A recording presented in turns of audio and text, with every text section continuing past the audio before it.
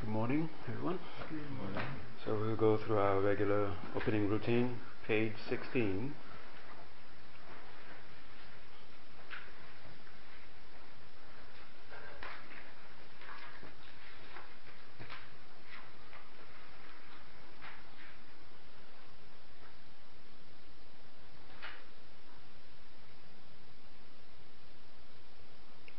Sashi Bagi Choshin Medo Chan Rira Rinshi Nyende Gyambanti Sangye Shinto Mikde Buwayi Roge Namda Shinla Chubasho Idam Guru Ratnaman Talakam Niryatayami.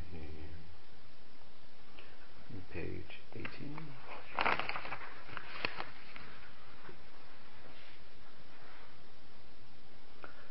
Sanye Chetan Soye Chonam La Chanju Badu Dagni Kyatsu Chi Dagi Chenya Gipe Sonangi Jola Benjer Sangye Jubasho Sangye Chetan Soye Chognam La Chanju Badu Dani Kyatsu Chi Dagi Chenya Gibe Tsunangi Jola Benchir Sangye Jubasho Sangye Chedan Zoge Chonam La Chanchu Badu Dani Kyabsu Chi Dagi Chenya Gibe Sanangi Jola Benjir Sangye Jubasho.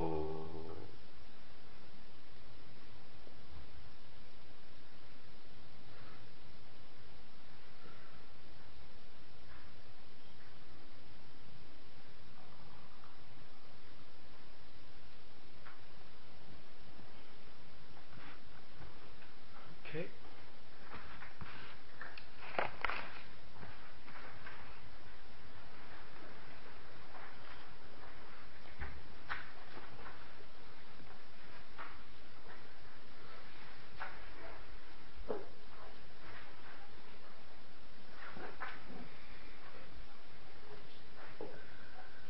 I think we might start to adopt that melody for the English. Here is a ground anointed. Okay. Let's try it now. Maybe after.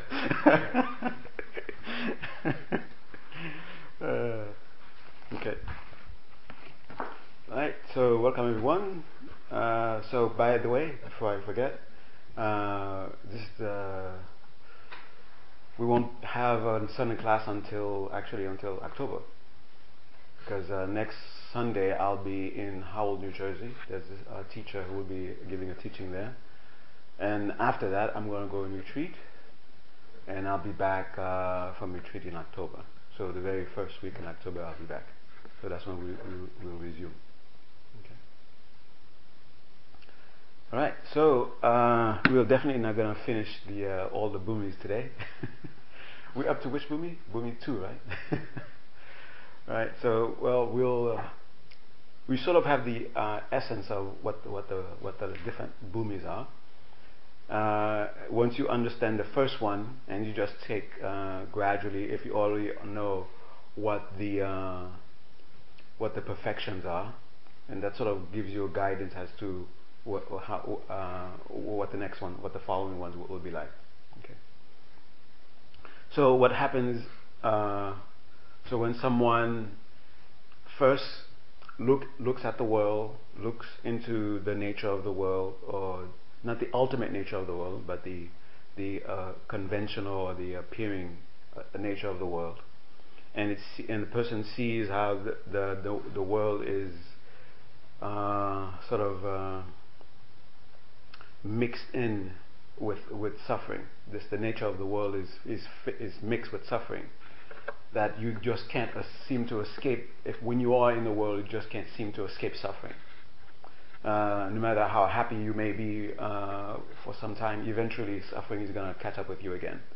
And because of that, it is said that even the happiness that we experience is not true happiness.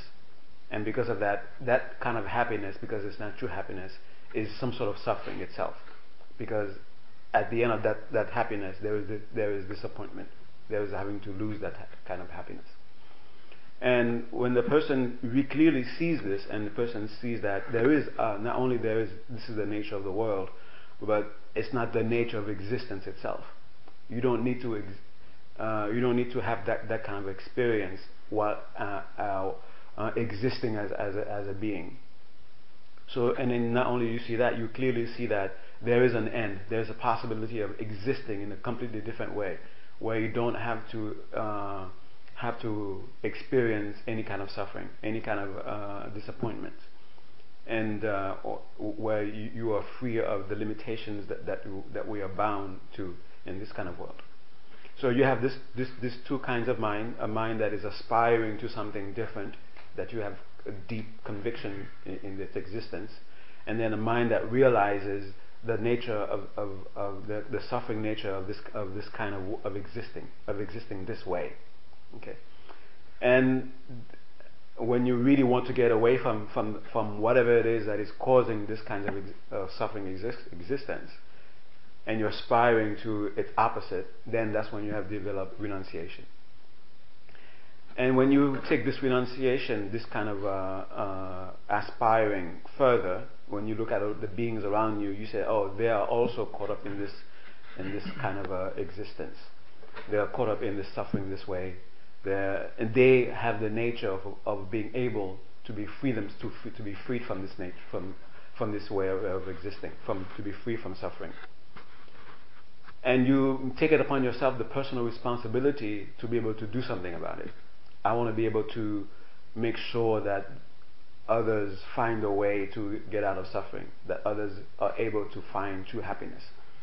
And when you take on this personal responsibility, and then you are aspiring, now your aspiration to be free from suffering has changed to aspiring to free others from suffering.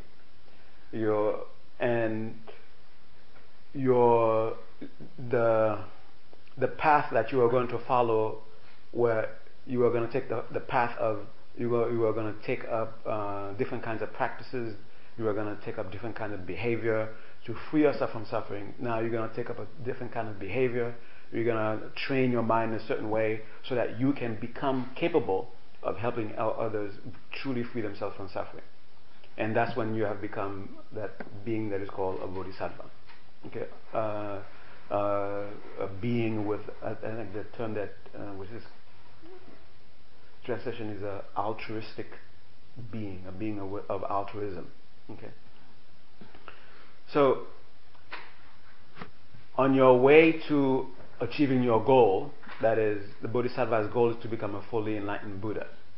When you become a fully enlightened Buddha, then that's when you can, not only are you free from the limitations that are imposed upon us, and you're free also from having to experience the sufferings.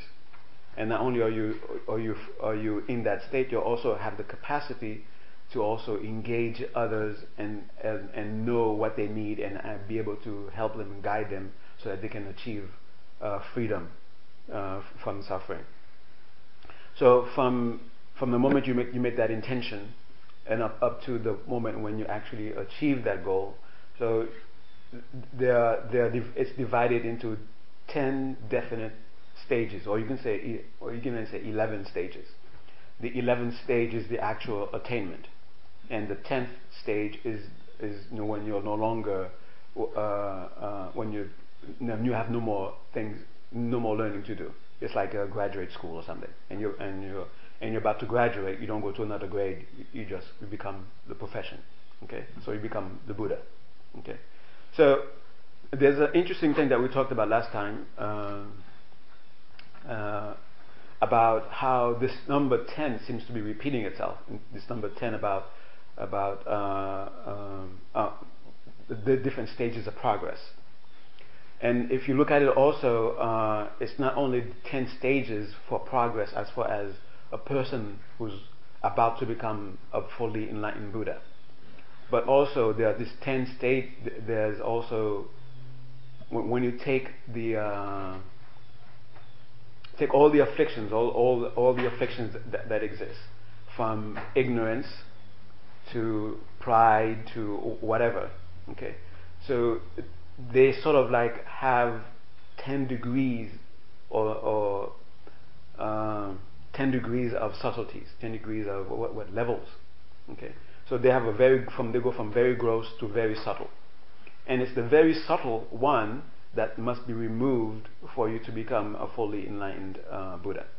Okay, and as you remove them, you remove the potential for these for that particular grade of subtlety from your mind to ever manifest. When you remove that potential to ever manifest, that's when you graduate to a newer level. Okay, and also what we also notice with this 9, 10 is that also not only it deals with the different levels that the practitioner goes through, and also the different grades of what they call obstructions that you're removing, but it also deals with you could say the different kinds of beings that exist. Okay, so when you subdue these different kinds of the different degrees of these obstacles, or different degrees of the what's the English word for klesha now? Afflictions. When you subdue the different degrees of these afflictions, depending on how you subdue it, if you subdue it to a degree where it won't manifest for that life, that's a different kind of being. You achieve a certain kind of being. Okay, and if you are only able to subdue it within a meditation, then for that period of time in that meditation, you have achieved a state of mind that is very similar to a being who has subdued it for that life. That wasn't too confusing, was it? No. Okay. All right. So you have the three kinds. You have three realms of beings. You have the beings they're called the desire realm beings. You have the form realm beings and the formless realm beings. So that's one way of categorizing all the different kinds of beings that are in the suffering world, or the suffering that are experiencing a suffering existence. Okay, and depending on the degree of natural, let's call that natural subjugation of those different kinds of afflictions, that will determine what kind of natural life, what kind of natural being you are. Okay, so within the desire realm itself, most of the different kinds of beings exist. So you have those who have extreme suffering, of the hellish kind of suffering, those who have what is called craving suffering. You have animal suffering, and you have human suffering. And above the human, you have the what are called desire realm gods. So they're sort of like a good way of translating their name is pleasure beings. Okay, beings who experience pleasure, different kinds of pleasure. But pleasure, in a sense, in only when you compare it to those below them. Compared to those below them, they are experiencing their lives is the lives of pleasure, lives of leisure, and there are different grades. The first one above the human realm is what we call We had a nice term. No fighting? No, not that one.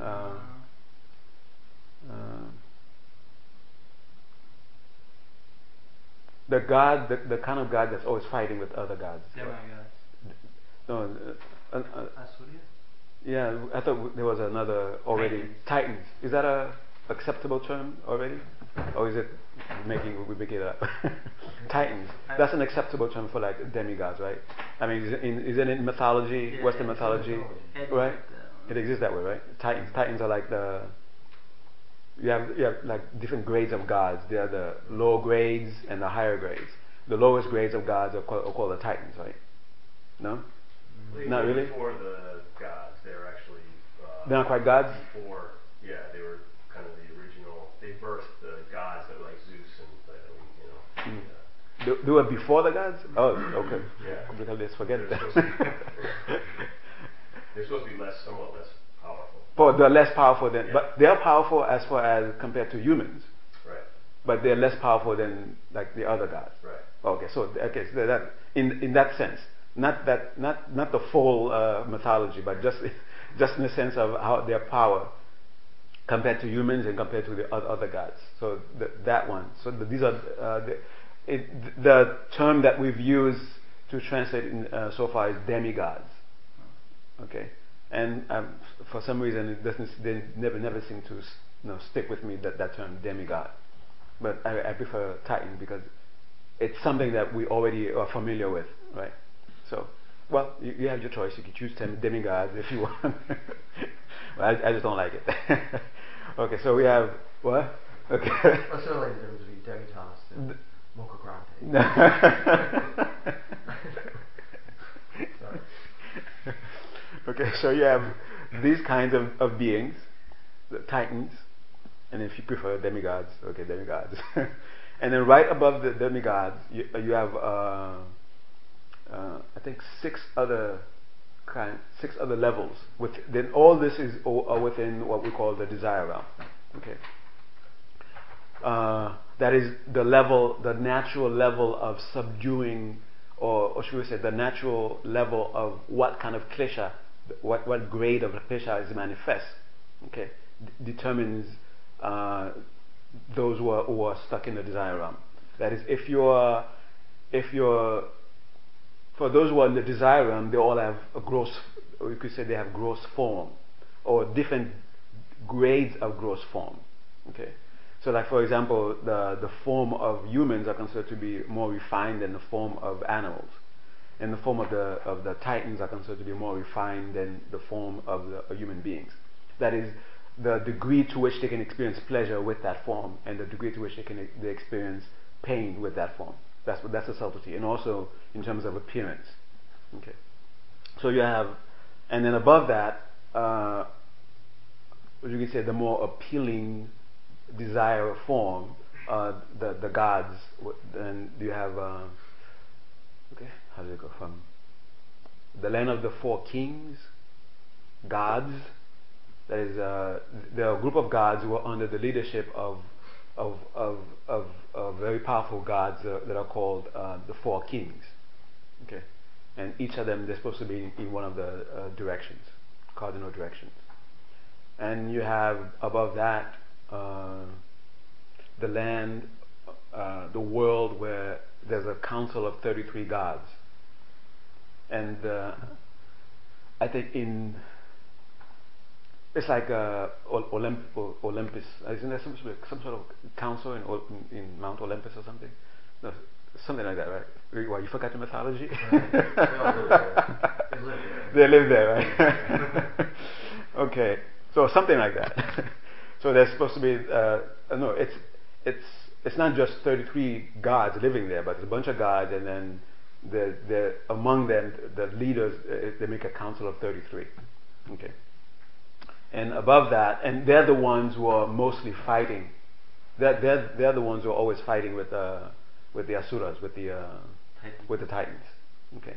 Now above them, the gods who exist above them are not necessarily, they don't engage in fighting. Okay. Like the god of the 33. Okay. So you have the king, the 4 kings, the 33, council of 33, and right above that is a land of no combat. Okay, and land of no combat is considered to be the most dangerous place to go to. If I tell you the reason, you're going to say, wait a minute, that sounds crazy. The reason it's the most dangerous is the name will give you a clue. The people there do not have the affliction that will make them, the affliction that will make you be competitive in terms of wanting to fight someone. Okay, arguing, fighting, going to war. The affliction that gives rise to this kinds of behavior is subdued there. Particularly that kind of affliction. So those beings who live in that realm don't even understand the term fighting. And you want to say, well, why is that a dangerous place to go? Isn't that what we want to be? We all want to have peace, and we want to erase the idea of that might make us even ever want to go to war. Now the reason that's called dangerous is because in that realm, that's not the only thing that's not the only klesha, that's not the only thing that is subdued. Also, when you're in that realm, you believe that you have found, because it is so peaceful, because everyone lives nicely with each other. No one ever wants to even argue with the other person. So people, because you live in such a peaceful way, people would think that that's heaven, or in a sense that that's ultimate heaven. We have found ultimate heaven. And because you have this misunderstanding that you have found ultimate heaven, you don't make any progress to get to ultimate heaven. So you live there for a while, a few eons or so, without ever even knowing the word fighting. And then of course the karma that propelled you to be born there, the force that propelled you to be born there, eventually gets exhausted, and then you lose it. Okay, and when you lose it, and you see that you see that you're about to be born, you're about to lose this. Imagine living for 1,000 eons, never knowing fighting. Wherever you went, you never saw any fighting. You never even the thought never even came to your mind, and you were completely convinced about that was it. You reached the goal. And all of a sudden, towards the end, you see yourself with certainty about to lose this, about to be born into strife, about to be born into the complete opposite of where you were. So when you thought that you had reached ultimate heaven, ultimate nirvana, now the danger is that you may form the conviction there is no such thing as nirvana. I worked hard to get here, and then I finally made it here, and then it was so wonderful, and then so all my hard work, thinking that I was going to get to ultimate heaven, all that hard work was for nothing. So there is no such thing as ultimate heaven. There is no such thing as nirvana. Okay, and when you make that conviction itself brings about a lot of all those gross afflictions.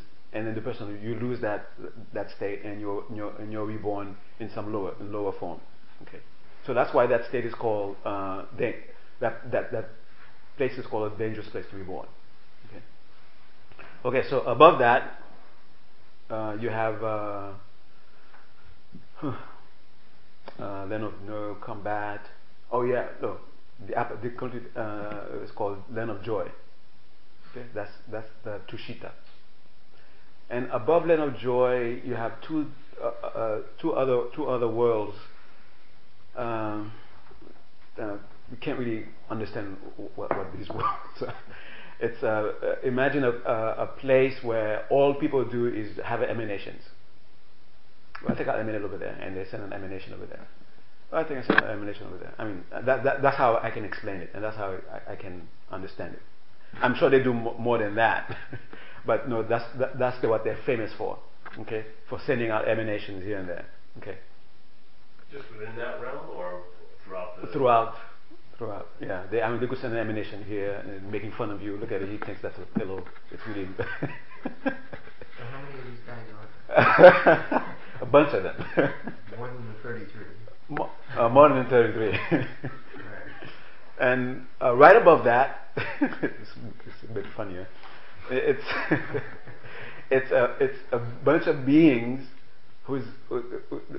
how they exist is that when the ones above send an emanation, they send an emanation to control that emanation. So they're called it's the land of controlling others' emanation.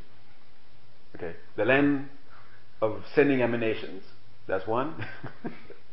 And right above that is the land of controlling others' emanations. Okay. So the guy who emanated as your pillow, making fun of you, another one sends an emanation to control that emanation. So they control the bad emanations or just all of them? No, they control anybody, whatever emanation they want to control. So these guys who are sending out emanations, it's not always good. Why can't they send good emanations? Oh no! Sometimes they might send some good emanations. Yeah. They don't only send emanations to make fun of people. I'm just no. Trying to understand that a world all they do is send out emanations, and another world where they send emanations to control other emanations. And while we're talking about that, as when you make that determination to become a bodhisattva, to become a fully enlightened being, as you progress, so you could say there are two ways of what is it that the whole purpose of entering the path is to get rid of suffering, right? And suffering manifests in different degrees, right? So there are people who have intense suffering, there are people who have less suffering than compared with others. And when you have less suffering, then you start to experience different degrees of pleasure. And there are people who have intense pleasure, and there are people who have just little pleasure. Okay. And all this, what makes the experience of different degrees of pleasure, different degrees of suffering, depends on the kleshas, or the afflictions. Depends on the degree to which you are able to subdue them. Okay. When you subdue them to such a degree that like you make them go to sleep. Like for example, you make just an example. You make desire, the affliction of desire, go to sleep.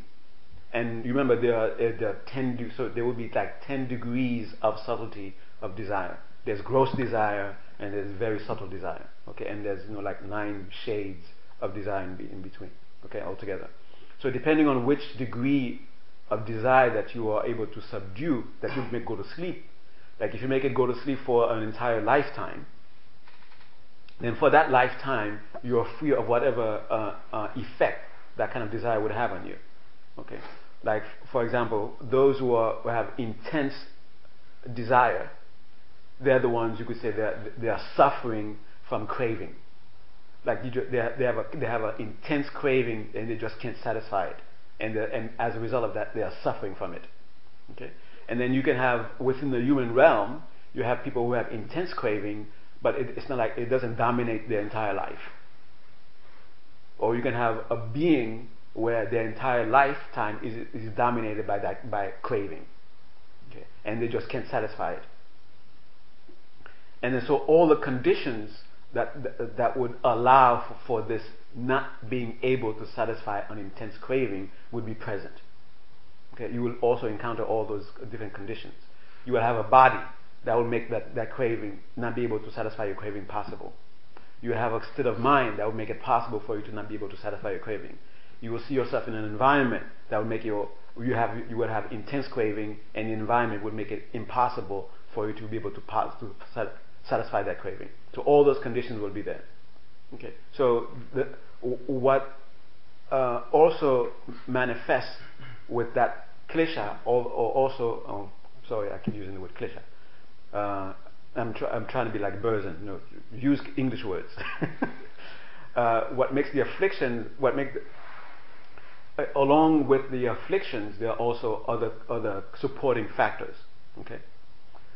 So when you understand this, all I have to do is explain to you just one bhumi, and then you will be able to go home and then extrapolate the other bhumis. Well, to some degree. Okay, so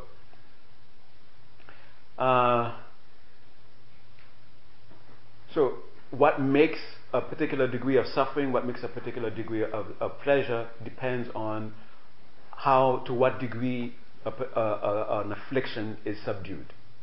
Okay, so when you're able to make a particular like what makes someone be born as one of the gods in the Council of 33, for example, is that they have subdued to a particular degree the kleshas.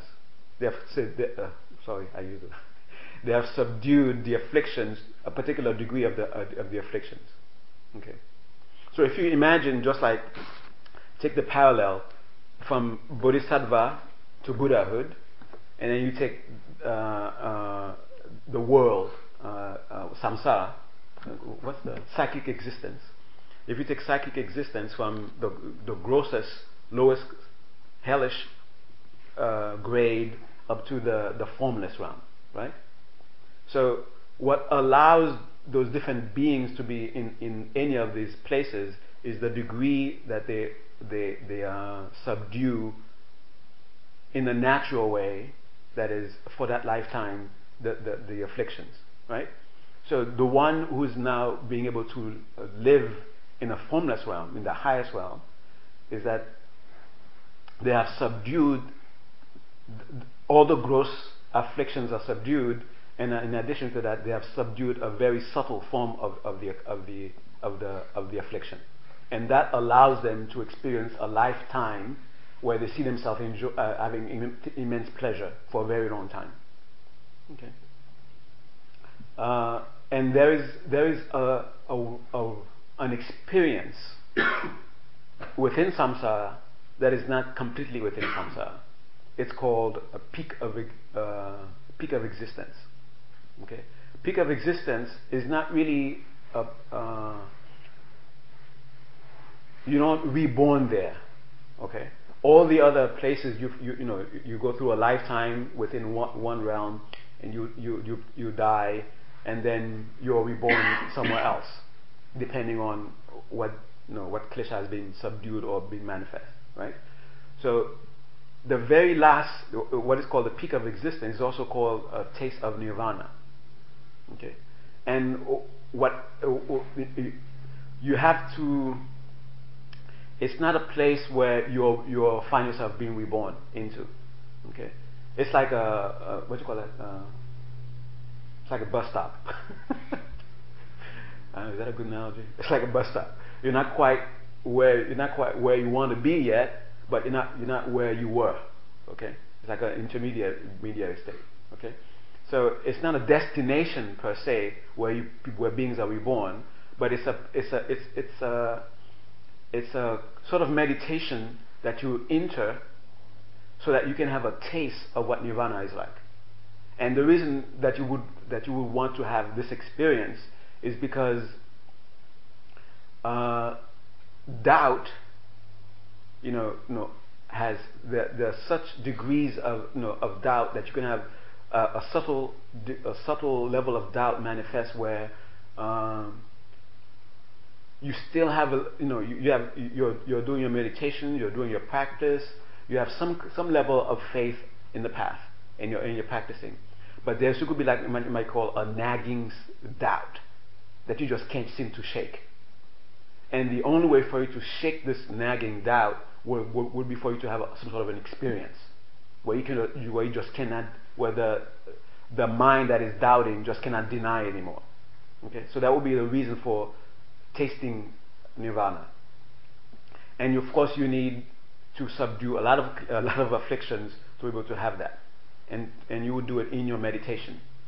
And before you get into that meditation, you have to set yourself up, okay? Because you might get stuck there for longer than you would want to be, okay? Because it's a taste of nirvana. Who wants to get rid of that taste? But it's not something that you have much control over. So before before the person who's about to have this experience, get into that experience, that person makes a determination. I will enter that state and I will stay in it for 7 days. I will stay in it for 7 weeks. Okay? You make that determination. And somehow there's a clock in your mind that knows now it's 7 weeks, and then you're back. And you come out of that meditation. Otherwise, if you don't set that time up, you could go through the end of what's that called? You could go to the end of your lifespan, and you're still stuck in that meditation. Your body dies, it rots, or something like that. You become a skeleton, and you're still in that meditation. Okay. And when you come back, you don't have a body to use anymore. Something like that. Is that funny? Oh, I thought it was funny. So, and the reason that you want to set up a time limit is because the bliss that you will experience will be so overwhelming that while you're in that bliss, there's no controlling that. You cannot do anything else just but experience the bliss. While you're experiencing the bliss, you cannot form any thought. Okay, okay, that's enough. Let me come back. You cannot form that thought. So if you didn't make that time limit, then you just have to wait for that experience to just naturally, what's that term? Naturally fade, naturally subside. Okay, and that might take a few decades. Okay. And take note of this.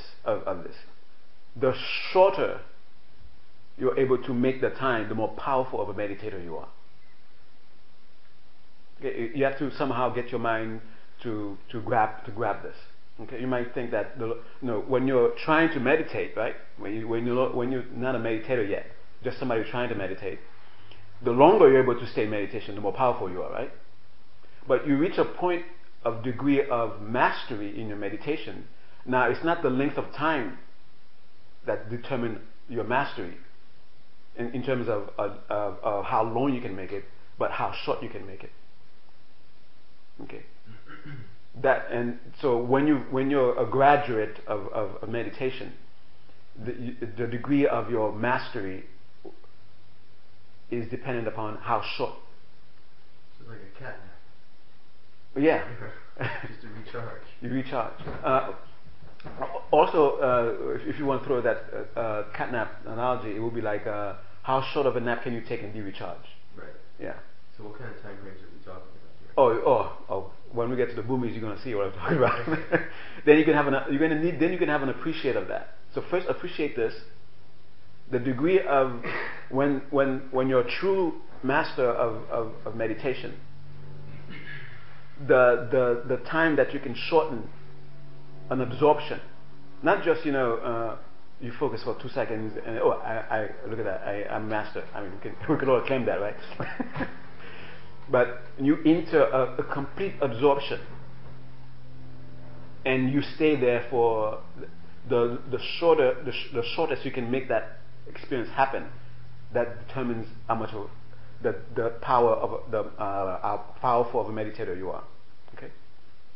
So the person who's about to induce what you might call the most powerful meditation that can be experienced on earth, so to speak. Okay. The most powerful meditation that can be experienced in samsara, okay, in psychic existence. The shortest period of time you can make that experience determines makes you the most powerful meditator. If there was supposed to be some sort of contest who's the most powerful meditator in samsara, the one who stays in that meditation the shortest is the most powerful one. Okay, so keep that in mind, because all that has a parallel with the 10 bhumis. Okay, so what determines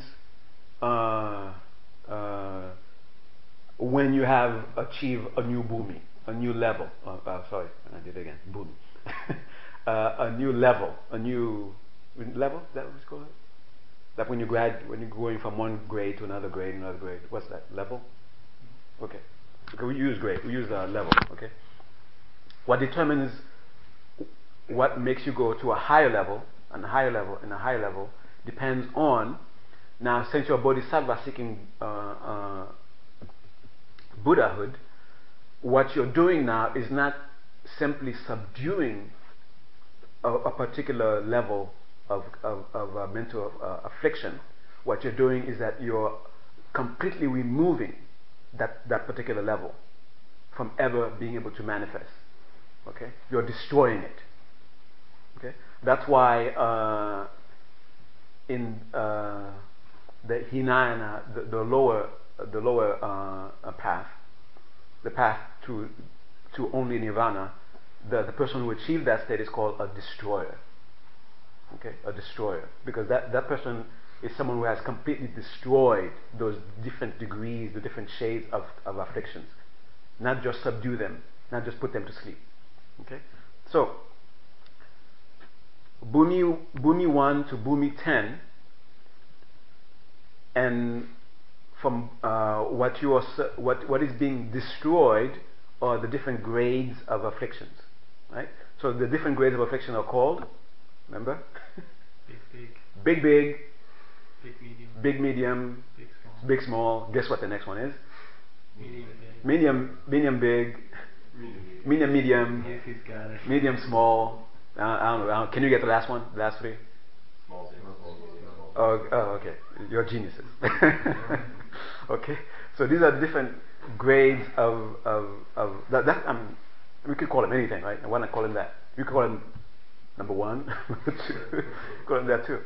I missed the teaching when you actually named these things. So why do you start with big small instead of small big? Or does it not matter? Oh no, we start with big. Big, or whatever. Big. Why do you start with big? Whatever. Why do you start with big and not with small? So it's bigger when you're in the affliction. Yeah, it's like the affliction. So they get big, smaller as they get more and more subtle. Yeah, like for that reason. Yeah. Okay. Okay. So, but right before that is what you call what we call these are degrees of innate afflictions. Okay. So the afflictions are what you call intellectually formed, and then innate. Okay, so the intellectually formed are the ones with that you come up with your own. You come up affliction. Yeah. And then the innate ones are the ones that you just everybody has. It's just deep within you, whether you're thinking about it or not. It's there. Okay. And so do we actually label these things? I mean, the affliction. Generic, yeah. No, the big one is ignorance. Oh, okay. Okay, so it's these afflictions that have those different grades. Right. So ignorance has 9 degrees of subtlety, you could say, and then desire has 9 degrees of subtlety, and so forth. Okay. So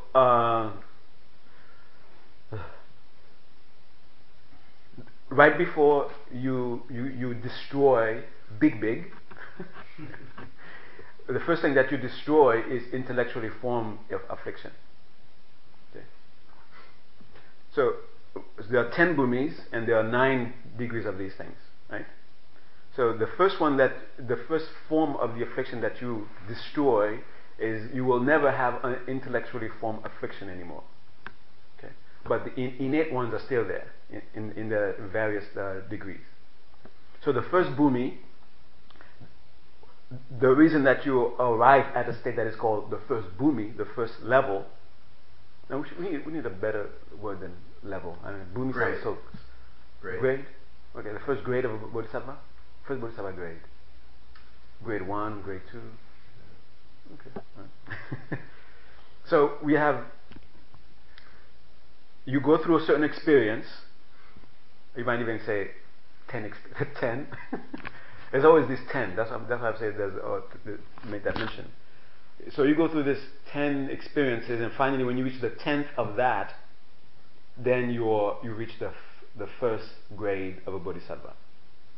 Okay, and the first grade of a bodhisattva is determined by what did you do, what happened to your being. You destroyed any potential to have an intellectually formed sort of affliction. And in addition to that, what you have destroyed the seeds to ever have attachment, gross attachment. You have destroyed the seed to have what's that word? Stingy. Miserliness. Okay? So those two things are being destroyed. And because they are destroyed, you're able to practice generosity to such a degree that is surpassing all those before you.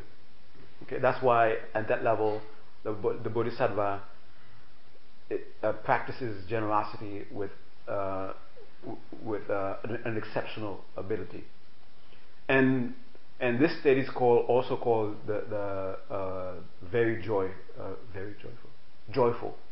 Okay, Rabgawa. It's very joy. No. Well, the two words, being very and joyous, but that's very joyful. Very joyful. Joyous. Okay, joyous. Joyous. This stage is called joyous. And the reason that's called joyous is because of all those things that came together. You are free of, for the first time in your existence, you came into direct perception of the true nature of reality. You know what the true nature of reality is directly. And because of that, you come to know, you have your conviction about Buddhahood is strengthened.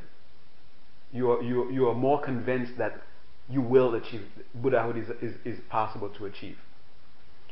And because you remove the seeds to be miser, you remove the seeds to have gross attachment. Attachment to your body, attachment to ownership, to owning things. Because you're free of that, then your mind is always in a constant state of joy. And that's why this state is called the joyous. Okay. What else happens? And at the very moment you achieve this, I'm sort of shy to list these 12. There are these 12 things. There are these 12 qualities that also manifest at the same time. So this state that you have seen. So what happens? You destroy a degree of the afflictions. I mean, because of that, your meditation is much more powerful than it was before. Because your mind is now free because your mind before, even though it was the gross afflictions were not manifesting, but they were still there. It's like a room where there's a lot of trash, okay, and with the window open, okay. The window open, there's a high wind. Okay, making this visualization even more exotic. The window is open. There's a high wind. There's a lot of trash.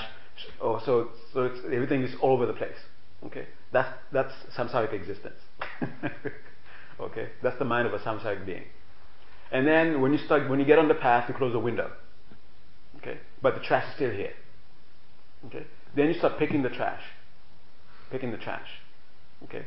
When we start picking the trash, when you start making room, now you have room for virtue, or you have if all you want is room, then you have room.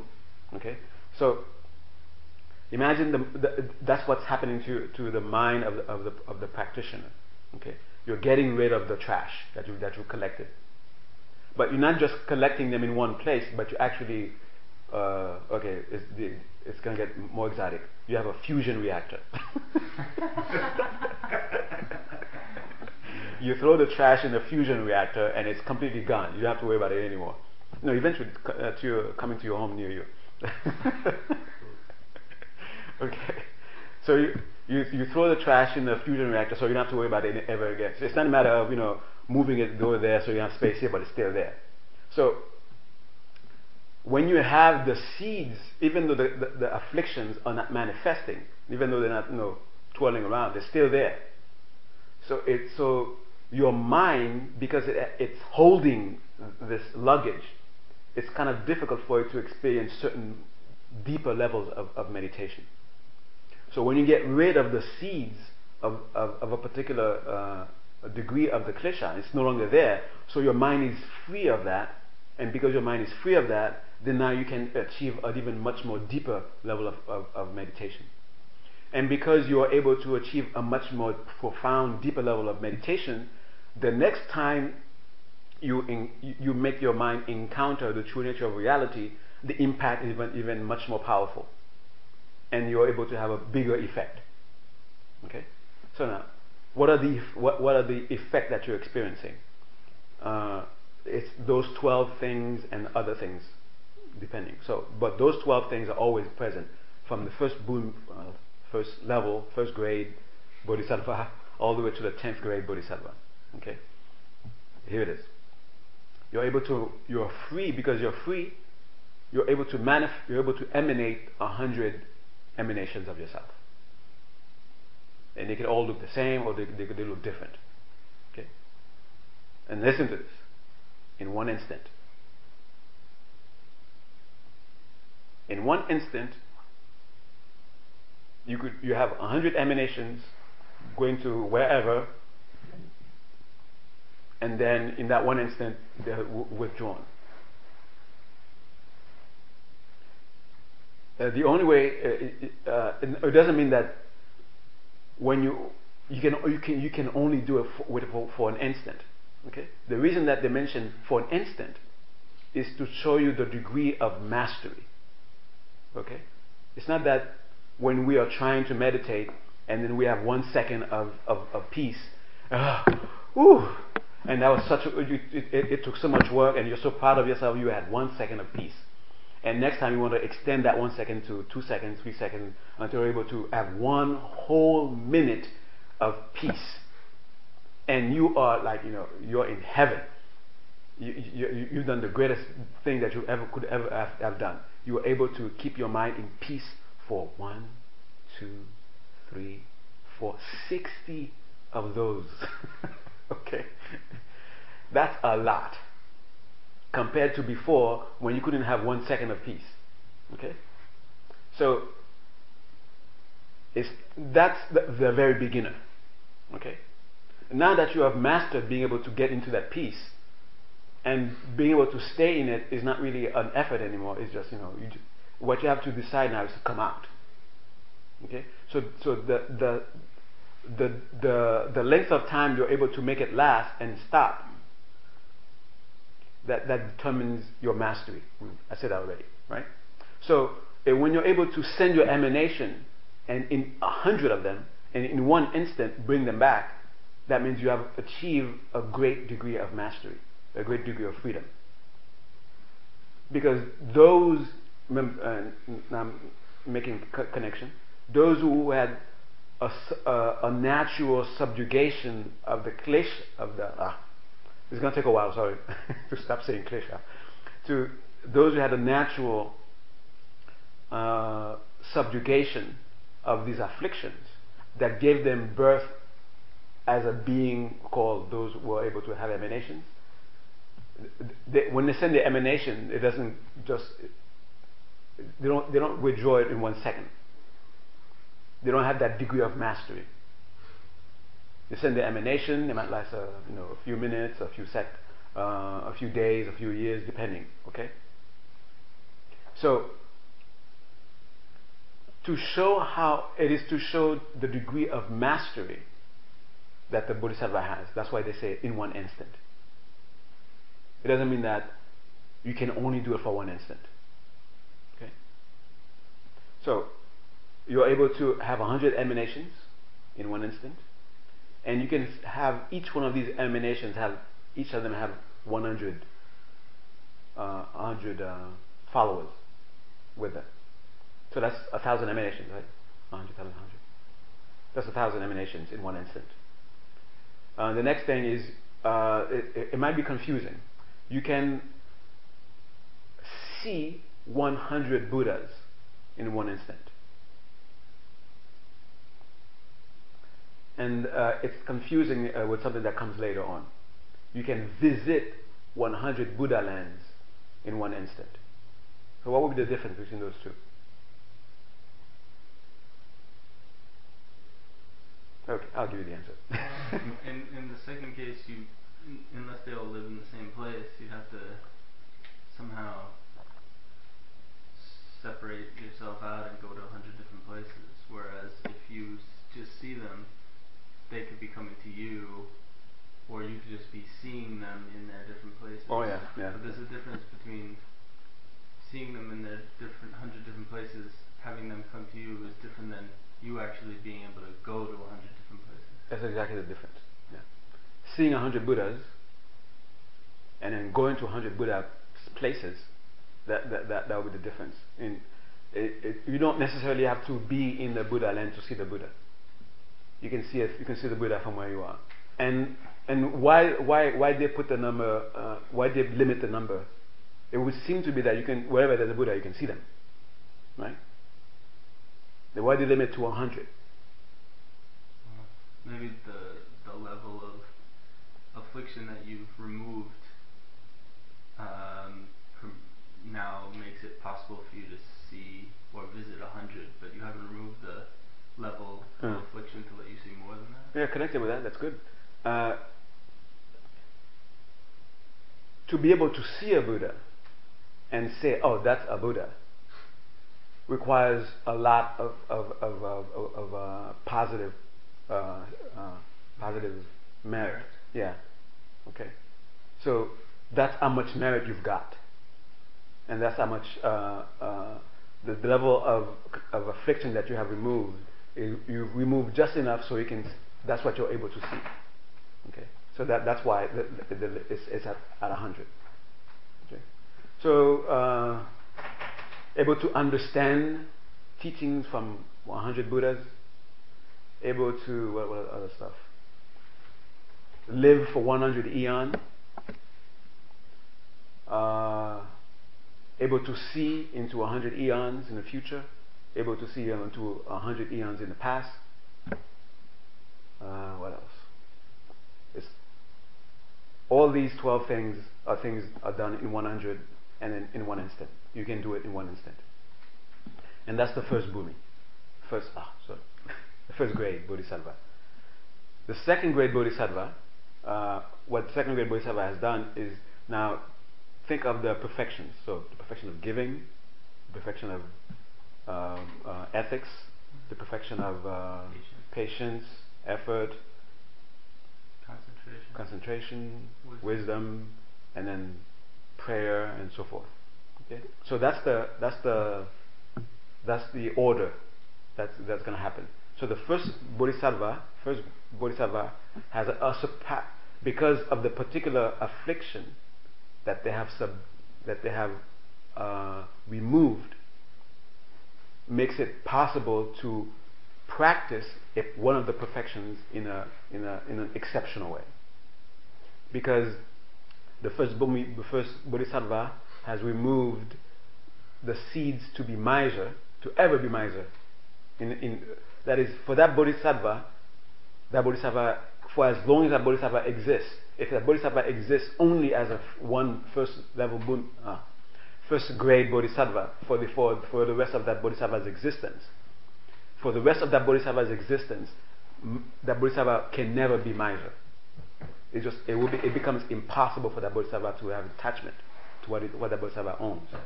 It becomes impossible for that bodhisattva to ever be miser. Okay, so you have to. That's what they mean by removing the seed. Okay, and now at the second grade, second bhumi, that's when the bodhisattva now is dealing with the nine. So now they have destroyed big. So the third will destroy big medium, and the fourth will have destroyed big small, and then it continues that way. Okay, so what is connected with big is connected with the affliction that makes it that makes you have some sort of like moral or ethical weakness. Okay, that makes you ethically weak. So that the affliction that makes someone unethical, that affliction is completely destroyed. So never again will that bodhisattva ever be unethical. So whatever that bodhisattva does from that moment on will be ethical. Okay. Can I ask a clarification question? Are you equating this ability to be unethical and the big medium? Are you saying they're one and the same? No, the propensity to be unethical. Yeah. And big medium. Are you saying the big same? big? Okay, big big. You're saying they're the same? Yeah. The propensity to be unethical is an affliction. Yeah. The big is also an affliction? No, the big is the seed that allows for lack of ethics. It's the presence of it that allows for it. It's an affliction. No, it's like take the action of stealing, for example, right? You could say people steal in different degrees, right? Some people go right out and rob a bank. Some people don't have the aspiration that would make them not see this as how am I going to try to say it? They don't realize it's an affliction. Yeah, they don't realize it's an affliction. They think it's normal. It's, yeah, I need money, and they have money in the bank, or this is a way to get money from the bank. You rob it. Okay, so they are incapable of making a connection with their behavior as being unethical. Okay. Now the person who cannot make themselves do that is because they are free from this affliction that the other person has. So the person who can rob a bank and not sees it as not something to do is engrossed with an affliction concerning stealing. Okay, or concerning attachment, you could say. And the person who cannot see themselves doing that, they are free of that affliction. But they have a degree of you could say they have a more subtle degree of this affliction, where it's okay for them if they steal a pen or something. Okay. And both of these people would still be on the first bhumi because they haven't completely removed. It's once you completely remove that propensity to steal or do unethical behavior. No, what is being removed on the different grades are the seeds, not the manifest form of them. Right. So they're already subdued, and because if they're subdued, the bodhisattva is ethical. The bodhisattva is generous, but because they have removed the seed, the actual propensity.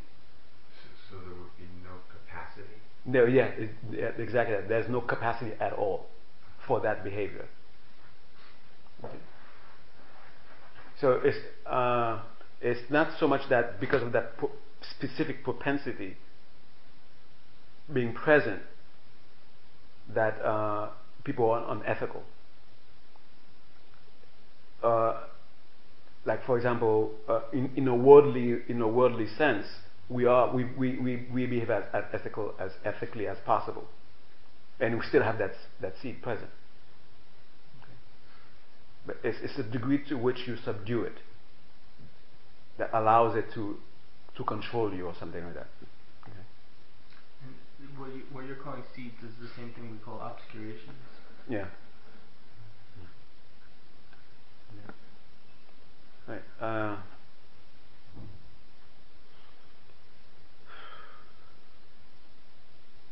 there's I don't know how many of those 12 I mentioned, but these are the ones I think you might be interested in. 100 what? 100 more. Be able to visit 100 Buddhas at the same one. Be able to open 100 doors of Dharma. What does that mean to you? Being able to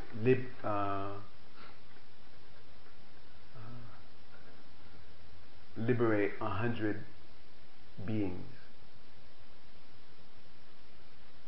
From suffering? Or Jail? Yeah, so the commenting is left to you. Okay. So no, you can read about it. Visiting these 100 Buddhas all at once, I mean, that sounds pretty cool. Yeah. But what would you do? You consult with them in a flash like that? And what would be the point of visiting 100 Buddhas at once? That seems a basic question.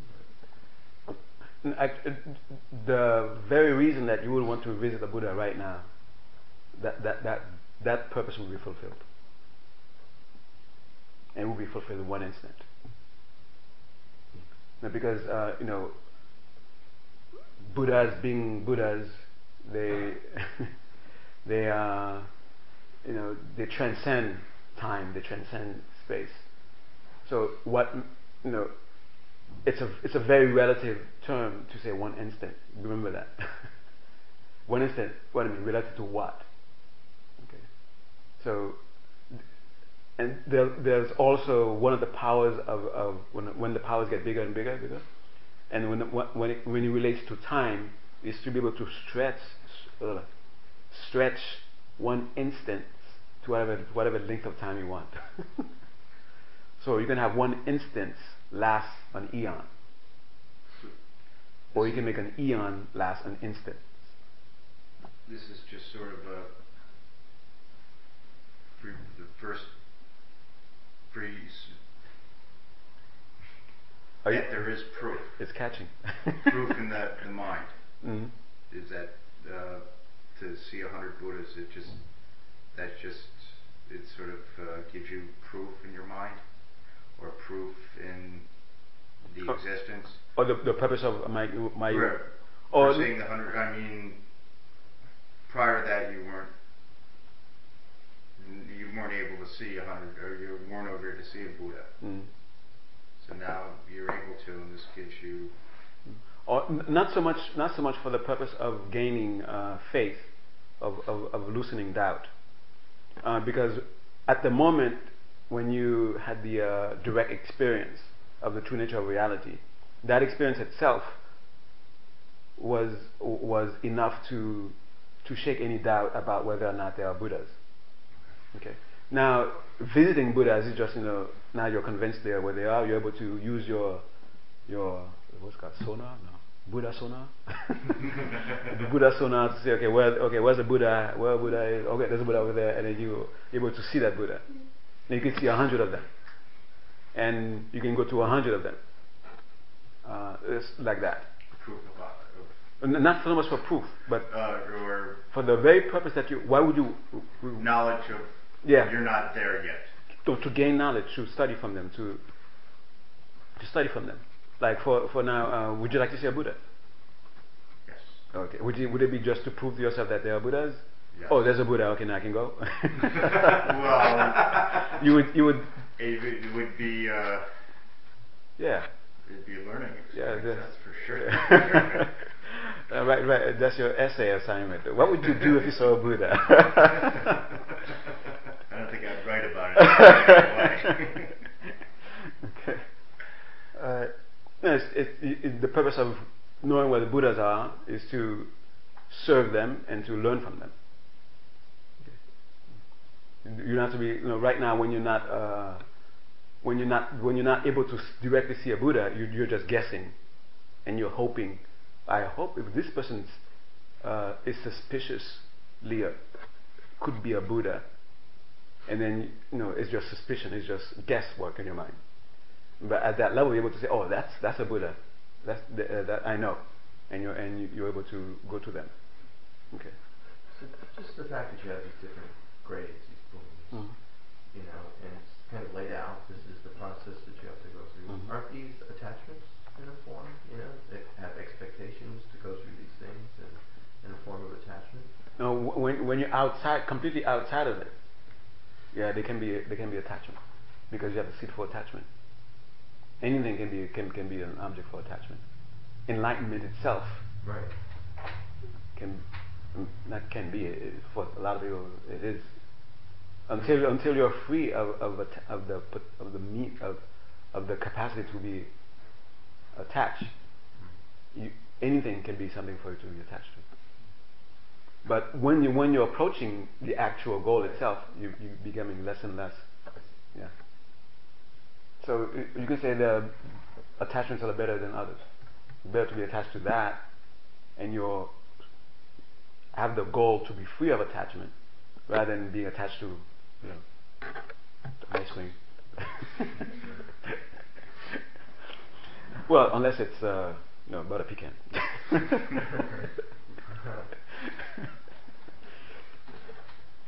Okay. So I think that's it. Unless you have any other questions. So that's sort of like laid out the understanding of what the different grades are.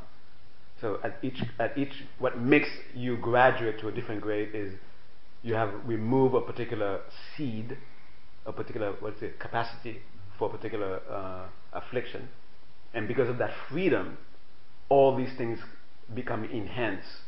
Your meditation becomes much more powerful. Your capacity to whatever that affliction, the specific thing that affliction was obstructing, becomes manifest in an exceptional way, like giving, for example, and now ethics in the second grade bodhisattva, and the third grade bodhisattva after is patience, because you have removed something, the seed of something. Anger? Yeah. Seed of anger? You have removed the seed, the seed for that. No longer do you have the capacity to ever be that, and because of that, your patience is an exceptional level. So like the inverse of whatever the affliction was. Yeah. Specifically. All right. Any questions? I just have one thing about you said when you reach the first bhumi you remove attachment.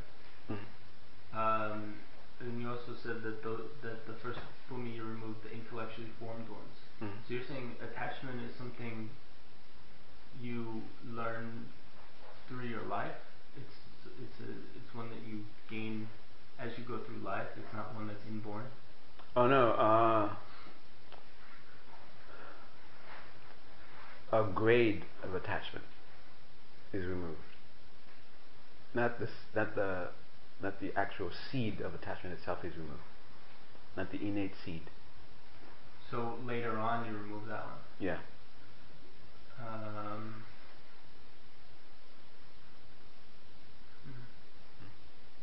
But at the third, or whenever you perfect patience, you're removing you're removing the innate level of anger. Yeah. So anger gets cut out before attachment, really. Yeah. Actually, attachment is considered to attachment, the cousin or the sister of desire. It's considered to be the most difficult of the affliction to truly get rid of. If what do you call it, as far as Mahayana Buddhism is concerned, the display that the Buddha made of achieving enlightenment, the very last thing to get rid of wasn't ignorance. It was desire. What was it that was right before he reached enlightenment? What was it that was his test, so to speak? That he tested the students, or that his test for himself? Test for himself when he was displaying, when he sat under the tree and is about to reach enlightenment. Right, the Maras. The Maras. Desire. Yeah. And how did he prove to himself that he overcame them? When he wasn't, when he didn't fall prey to their temptations. Right. And what were the temptations put before? To be the king of the world, so to speak. Yeah, to have everything as that goes again. To have everything you can, your heart's desire. Yeah. Right.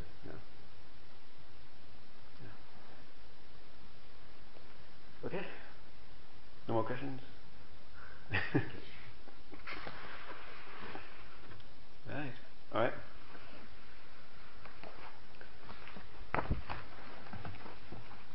So do have,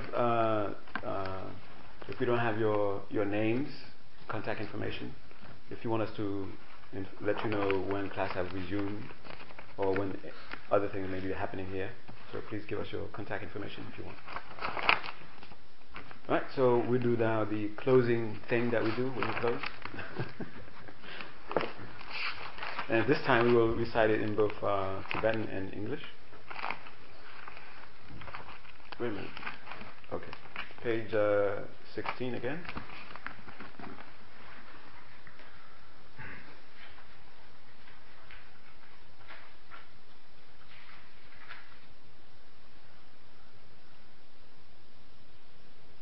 Sashi Bhagya Chonshin Mato Chan Riralin Shin Yende Gambandi Sangye Shintu Nikde Bhuwai Jogu Namtar Shinla Chabasho Idam Guru Ratnaman Talagam Hiyadayami.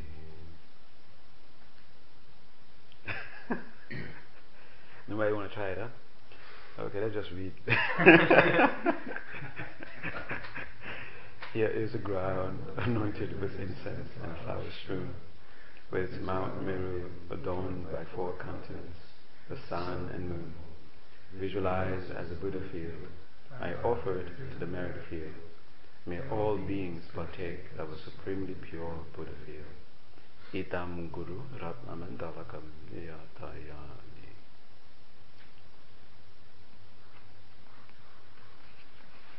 I completely lost the melody when the translation came. You got another shot. You got another shot. Page 26.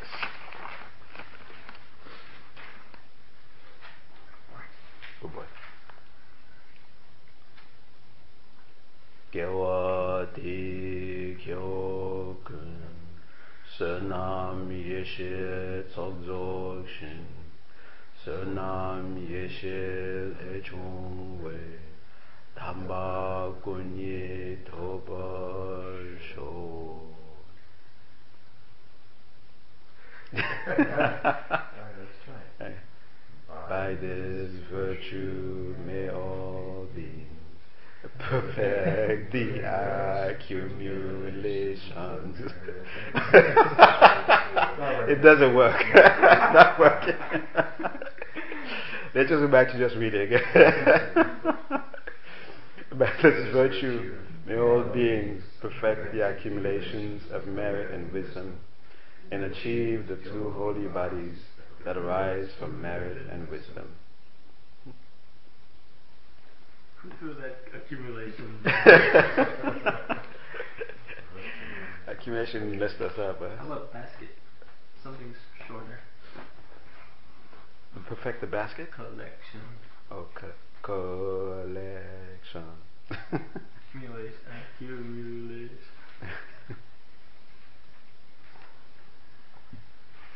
Okay. Thank you. And I hope to see you again in October. That's a long stretch.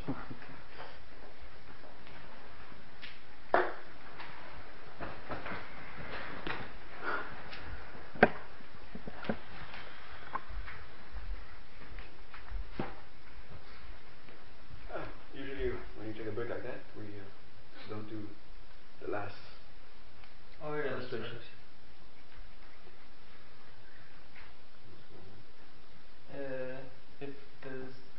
some long break, don't do the prostrations as work, so that we'll meet again. Oh, okay. Yeah. Or something like that. Something like that.